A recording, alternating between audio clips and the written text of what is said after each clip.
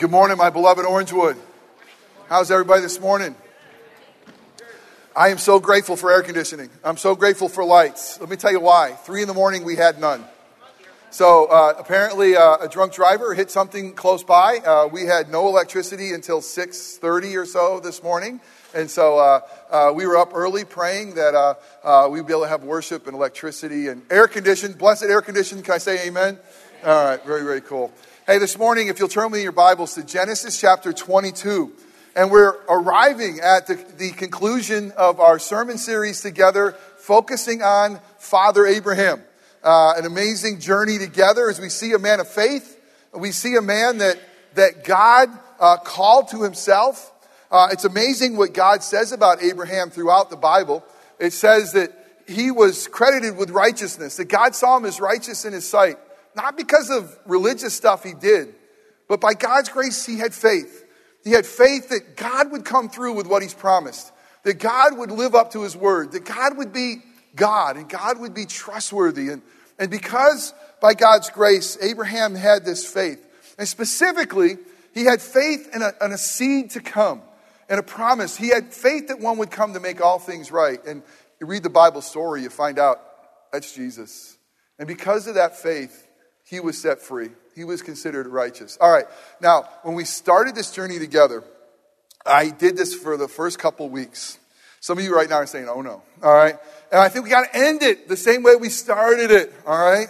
So if you know this, sing with me. If you don't, please try to sing with me, because don't let me sing a solo up here. But there's a song that if those of us who hung out in churches or church camps, we know this song. You ready for it? Here we go. Father Abraham had many sons, and many sons had Father Abraham. I am one of him, and so are you. So let's just praise the Lord. All right, very good. Awesome. Well, Father Abraham, he is called our father. He is told that he'll have more sons than there are stars in the sky. But as we looked at the story so far, he hasn't had that many. As a matter of fact, Abraham so far has had 2 sons. He's had a son of his own effort.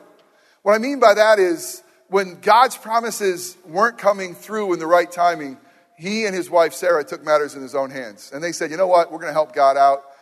We're going to bring this other party in, a woman named Hagar. We'll try to have a son through her. It was never God's plan. It was never part of God's promise. It was human effort. And we've seen very sadly that this son, Hagar, was actually driven away. He is actually, can you imagine the pain of Abraham having to drive out a son? Even if it was kind of an illegitimate or not the right way. Man, how tough. But now the son of promise has finally come. And his name is Isaac. And the name Isaac means laughter. Great name for Isaac, because you want to laugh at what God has done. That Sarah, who's 90 years old, and Abraham, who's 100 years old, well past childbearing years, they can have a son. And this son named Isaac is the one who's going to carry the promise and the blessings of God through. And now the ultimate test comes to Abraham. The ultimate test. And it's this. God is going to tell Abraham, we're going to see it in Scripture, we're going to try to understand it. Take your only son. Take that one promised son, Isaac, and go to a place I'm going to show you. I want you to sacrifice him.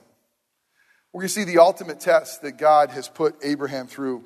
What's the hardest test you've ever been through? What's the toughest trial in your life? What's the the darkest moment, the hardest thing? What was the biggest mountain of trial in your life? For some of you, you might be going through it right now. I ask God's richest blessing on you.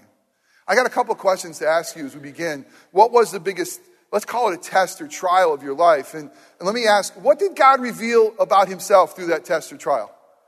On the other side of it, what do you say? Man, you know what? I found out this about God. And what did you learn about yourself?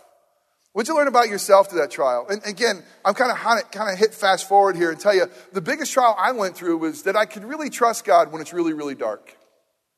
Even when I didn't think I could. And you know what I learned about myself? I stink at walking by faith. I realized that when it was called, it was really difficult sometimes. That I wasn't good at it. And I really wanted to get better. So this morning, as we conclude our series on Abraham's life, we're going to see this. 3 things. A God who gives a test. A God who administers tests.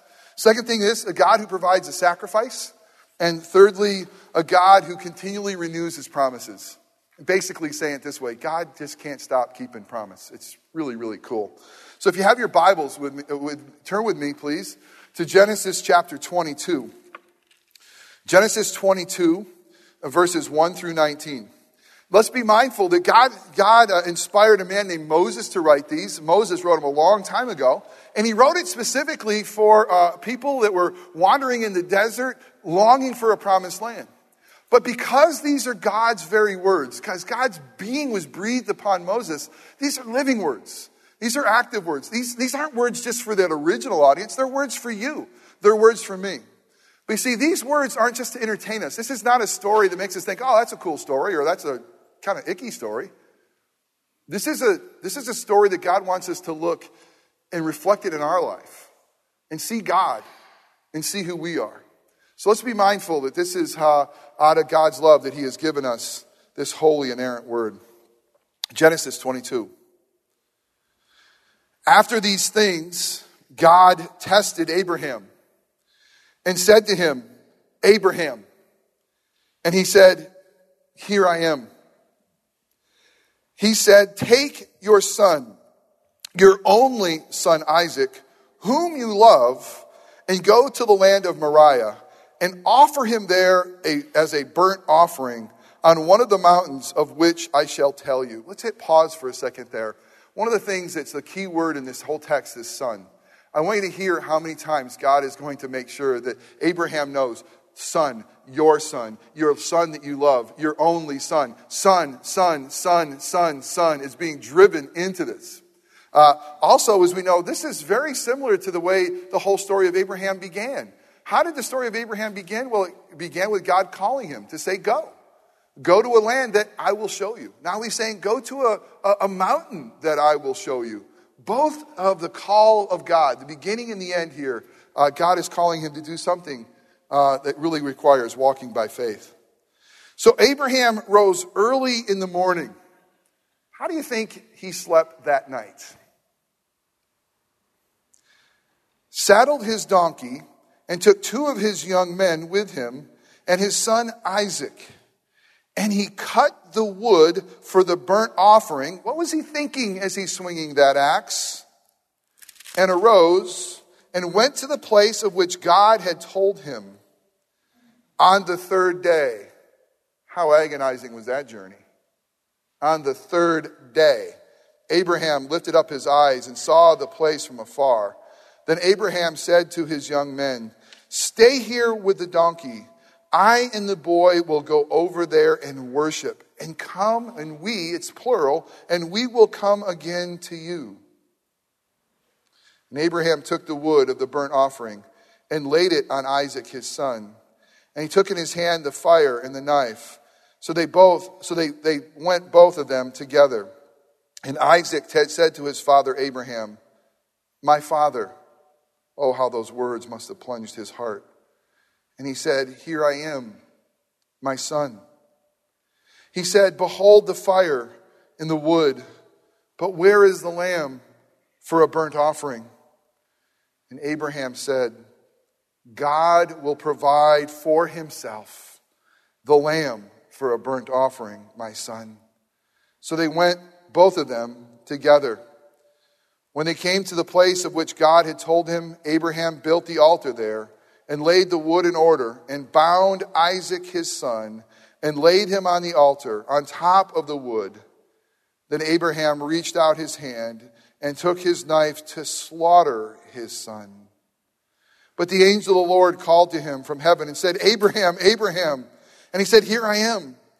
He said, do not lay your hand on the boy or do anything to him. For now I know that you fear God, seeing that you had not withheld your son, your only son, from me.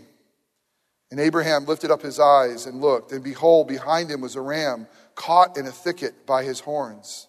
And Abraham went and took the ram and offered it up as a burnt offering instead of his son. So Abraham called the name of that place, the Lord will provide. As it is said this day, the mount of the Lord, it shall be provided. And the angel of the Lord called to Abraham a second time from heaven and said, by myself I have sworn, declares the Lord, because you have done this and have not withheld your son, your only son, I will surely bless you, and I will surely multiply your offspring as the stars of the heaven and as the sand that is on the seashore. And your offspring shall possess the gates of his enemies. And in your offspring shall all the nations of the earth be blessed, because you have obeyed my voice. So Abraham returned to his young men, and they arose and went together to Beersheba. And Abraham lived at Beersheba. Let us pray. And Father God, what an amazing and confusing story we have before us. God, we need to understand what it really means that you would call your people to a test like this. Father, we need to understand what this meant to those who first heard it. We need to understand what it means to us who have the privilege of living on this side of the cross. And knowing that you, Father, you would love us so much, that you would sacrifice your only son so that through his death we could live. Oh God, I know one thing for sure this morning, that you and you alone have to come and be our teacher through the power of your word and the gospel and the Holy Spirit. Give us ears to hear your voice, Jesus. Give us minds to understand your word, Father. Give us hearts to embrace your truth and your love. And be with us so powerfully and so tangibly that we can walk out of here in a manner worthy of your name. The things that I say that are wrong or merely my opinion, may those things fall away and be forgotten. But the things that are said that are true, that contain the good news of the gospel of Jesus Christ, would you use those things to make us more like your Son, our Savior? And it's in Jesus' powerful and holy name we pray. Amen. What do you think of that story? If you've been around church, you know it. Maybe if you're new to church, you're thinking, oh my goodness, that's in the Bible? That's kind of a story, isn't it? I mean, a man named Abraham who was promised a son of promise. He's waited a really long time for him. And the promises that were through this son, I mean, God is basically promising to make all things right, all things new, to turn around a curse eventually through this son, through this seed. I mean, this is the seed of hope. And so what in the world is God doing? I mean, God is going to say to Abraham, hey, I want to take your son, your only son, the son whom you love. Let's make sure we get it clear. His name's Isaac, and I want you to go and I want you to sacrifice him. Now, seriously, every one of us can pause and say, what in the world? Well, I think that the only way that this makes any sense is if we can look both backwards to what this really meant to the original audience and look forward to what it means to us, realizing that Christ has come. Let's talk about the original ones who first heard this. It wouldn't have been as weird to them as it is to us immediately. Why? Because these were God's people who had just left Egypt and they were heading to the promised land. And God got them out of Egypt in slavery in a very unique way, in a way that really showed that God and God alone, their God is the God, creator God, God Almighty. God mocked all the gods of Egypt with these plagues he sent. Everything that they worshiped, he mocked it. And he basically says, I am God Almighty. And the last thing that God did, the last plague, it was a terrible plague that God used on the Egyptians to free his people, was the death of a firstborn son. And the firstborn son, I mean, that's your identity in that day. That's your future. That's your heritage. I mean, the death of the firstborn son is basically saying all your strengths, all your hopes, all your dreams are going to die. And so God said to his people, listen, I'm going to spare the firstborn son for you. And you're going to take a Passover lamb and you're going to slaughter this lamb. You're going to put blood on a the doorpost. And with that, God will pass over and not take your firstborn. Now, I mean, it's an incredible story, and it's a foreshadowing story of Jesus. But through that, God's people, their firstborn son was spared.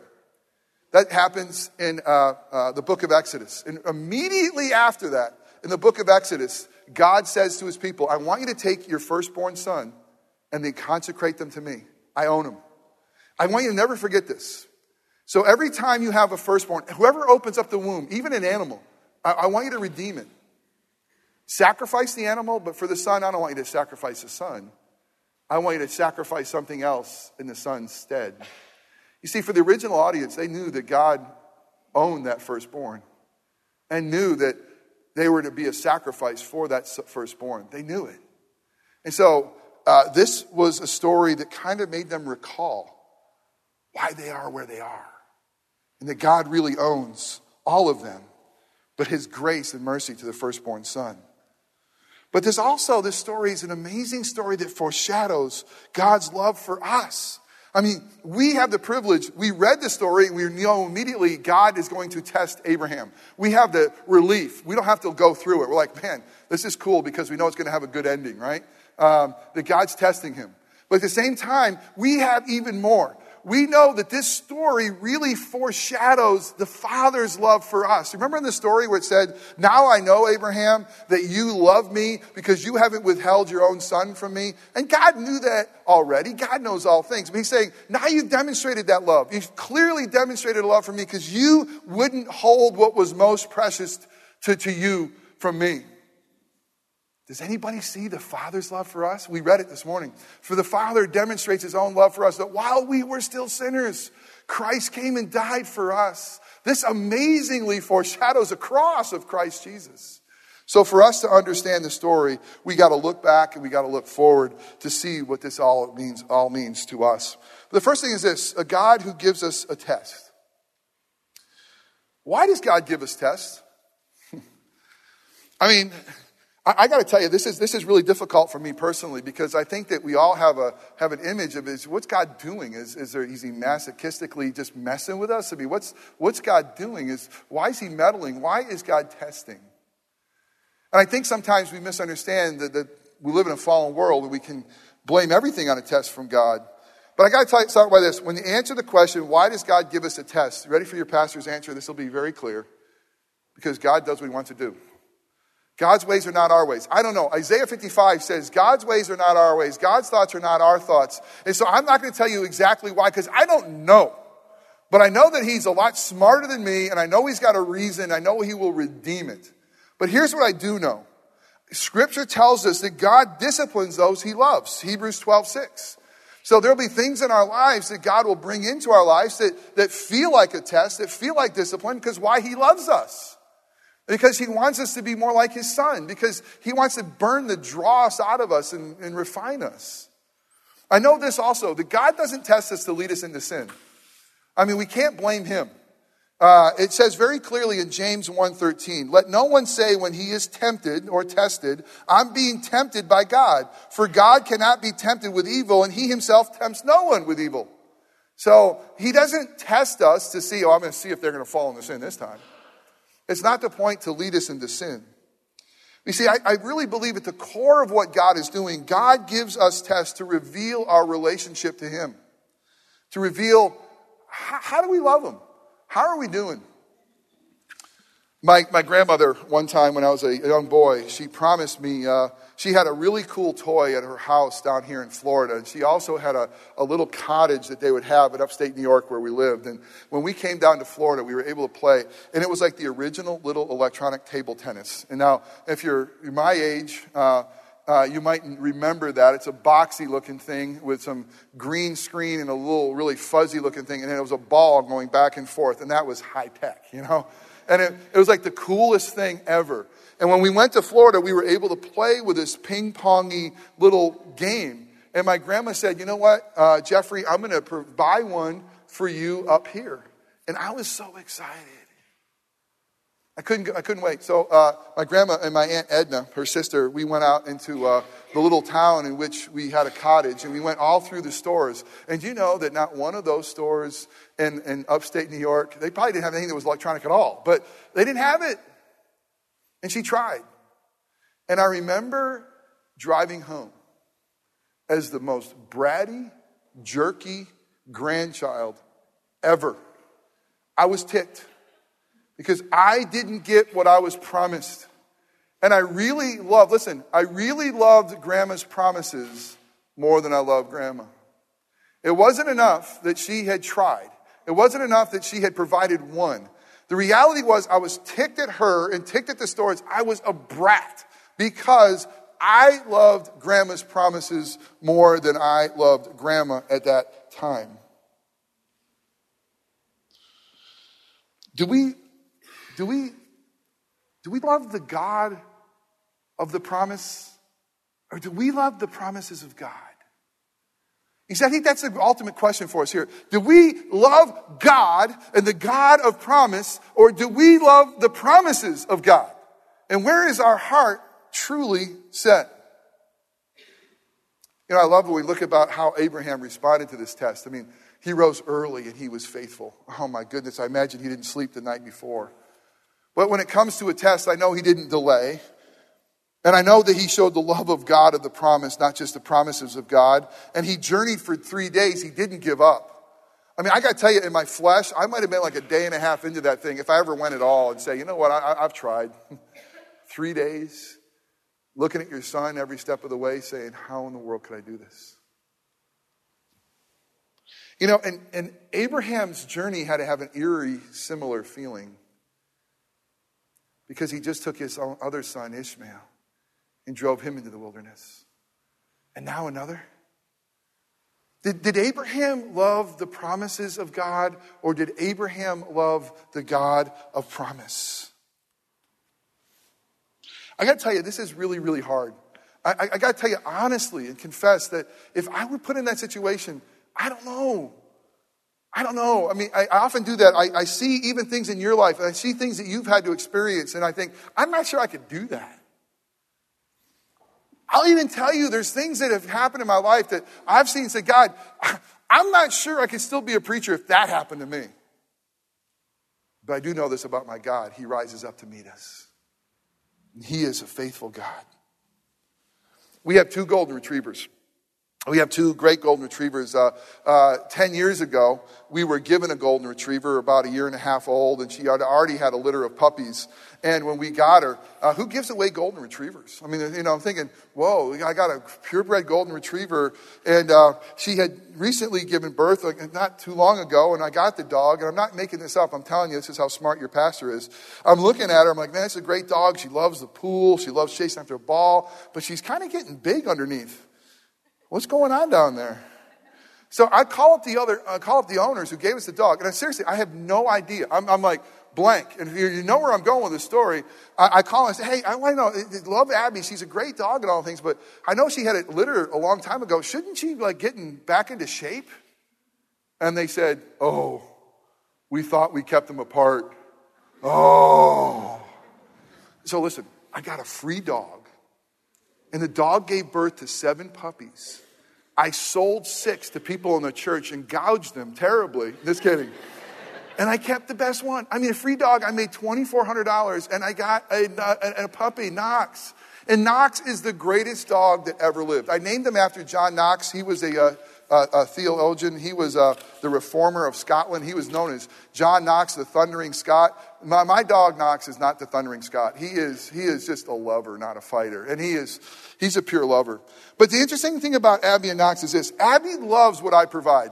Abby loves what I provide. If I'm outside, she wants to be there. She'll bark at the door incessantly. If I'm outside studying or sitting, I want to come out, I want to come out, I want to come out. But it doesn't want to be with me. She wants to be with what I provide for her. A tennis ball and throw it. She spends time with me on her schedule, on her terms, and as long as I'm meeting her demands. That's Abby.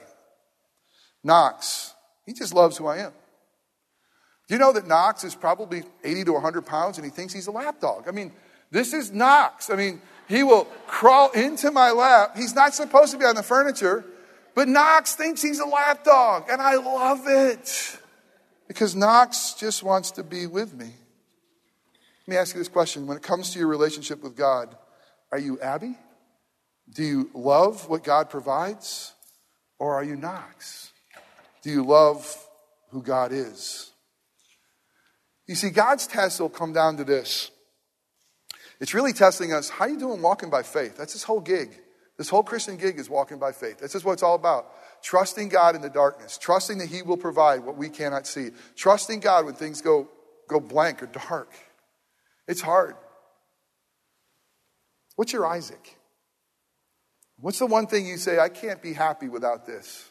What's the one thing you'll say to God, I need you and this for to be happy? Is it your marriage? It's your children? Your career? Your health?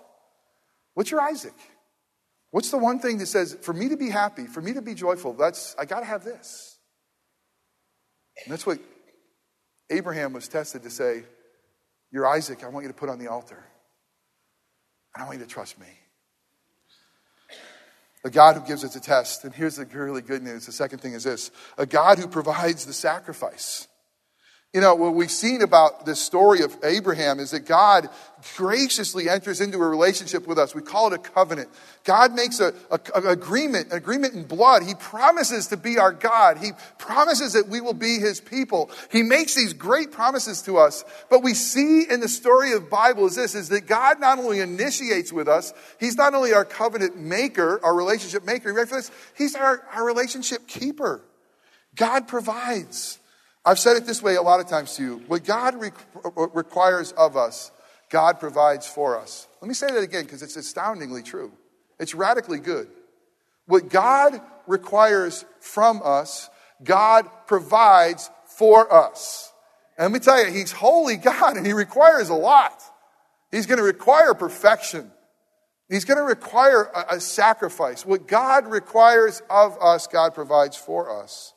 And we see clearly Abraham walking by faith. He knew that God would provide. I love verse 5. I mean, verse 5, we can see a man of faith. And what he says is this. He says to the two men, the young men who went with him, he says, I want you to stay here because the boy and I, we're going to go where God shows us. And we are going to go worship. And here's what he says. And we will come back. I mean, I know that Abraham had every intention that he was going to follow through on what God had asked him to do. We see that with a knife in the air. But he knew what God could do. We will come back. I love where we are in redemptive history. I love that we have the book of Hebrews to tell us a little bit more of the mindset of what Abraham was thinking. Hebrews 11, 17 through 19 says this. By faith, Abraham, when he was tested, offered up Isaac. And he who had received the promises was in the act of offering up his only son, of whom it was said, through Isaac your offspring will be named. He considered that God was able to raise him from the dead, from which, figuratively speaking, he did receive him back. Here's the point. He knew that God was not going to go back on his promise. And he knew that if it took a resurrection, he was going to do it. And so what he says, we're going to go worship, but we're going to come back. And we'll come back here.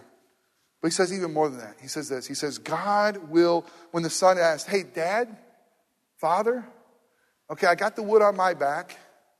I see you got the knife in the fire. Where in the world is the lamb?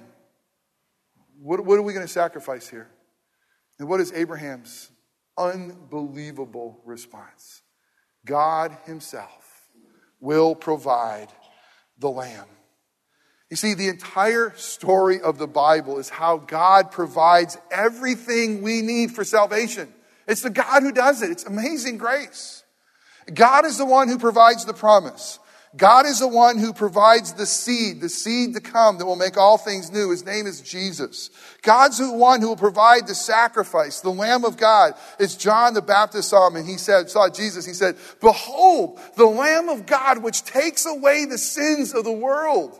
You see, God provides the promise. God provides the seed. God provides the lamb. God provides even the grace. And God provides the faith for us to believe. Salvation belongs to the Lord. Scripture says that throughout. Psalm 3:8, Jonah 2:9, Revelation 7:10. The point of God's word is salvation is my idea. It's my execution. It's going to be done for my people all by my grace. What a great God we have. I know you've heard this passage. Salvation belongs to the Lord. Let's think of that. Think of this story and hear this passage. For God so loved the world that he gave his only begotten Son, that whoever believes in him shall not perish, but have eternal life. Salvation belongs to the Lord. It's all by his gift. Listen to this passage, Romans 8:32. He who did not spare his own Son, but gave him up for us all, how will he not also graciously give us all things? He says, now I know for sure, Isaac, you love me. Or Abraham, you love me. You gave up Isaac. You ever wonder if God's for you? You ever wonder if God cares for you? You ever wonder if God's left the building? Let me tell you, he couldn't demonstrate his love more clearly. He sent his son to be sacrificed so that we now know that he'll give us all things we need. Lastly, he's a God who keeps renewing his promise. In this passage, after this, he says, I swear by myself. God could swear by no other name. I mean, it's the highest name. I swear I'm going to keep blessing you. I promise I'm going to keep my word. God says, I'm going to multiply your offspring, Abraham. And here we are. God says, I'm going to give you descendants, and I'm going to give your descendants a land. And I'm going to make you a blessing to all nations. And here we are. You see, God's ultimate renewing of his promise was the sacrifice of his son. Scripture says this, of all the promises of God, they all find their yes in Christ Jesus. Here's what it means. That Jesus' righteous life, that Jesus' atoning death, that Jesus' power over the grave and resurrection, that everything that God has promised to his people find their yes in Christ Jesus. But here's the point. Don't love God's promises more than the God of promise. Boy, did I mess that up. Don't love the promises of God more than the God of promise. Walk by faith. He didn't spare his own son. He is and he will make all things right, either in this life or the life to come. He will never leave you nor forsake you. He will not give you more than you can handle. He will be your guide and your comfort, and even your joy, your name, and your identity. He keeps renewing his promises, and he cannot fail. This Lord's Supper, this communion, is a tangible reminder of God's love for us. It's a tangible reminder of Jesus' love for us and his sacrifice for us. It's the presence of the Holy Spirit to come and be with us and bless us. It's a meal for God's family. It's a meal simply for those of us, by God's grace, who say, I believe. I believe in that. John 3:16. That applies to me. He sent Jesus for me. I believe that he was sacrificed for my sins. I believe that he was resurrected, and now I live and have life in him. And for all of us who have that grace and that belief, he says, come. Come and tangibly be reminded of the love I have for you in Christ Jesus. Let us pray. Father, thank you for the clearest, most profound, earth-shattering love that you have for us. That you would demonstrate that love while we were still sinners. That you would send your own son to die. That you would do that which you've asked Abraham to do. But unlike Abraham, that's hand you stopped, you didn't stop yours.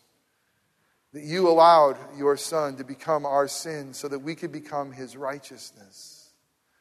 We thank you. Father, we thank you for your wisdom and the test that you give us to really reveal to us what it looks like to walk by faith and how that we're doing. And to know for sure, do we love the promises of God or do we love the God of promise? And Father, I pray for each one of us that we wouldn't just love your promises, but we love you and we trust you, even in the dark. For your glory we pray in Christ Jesus. Amen.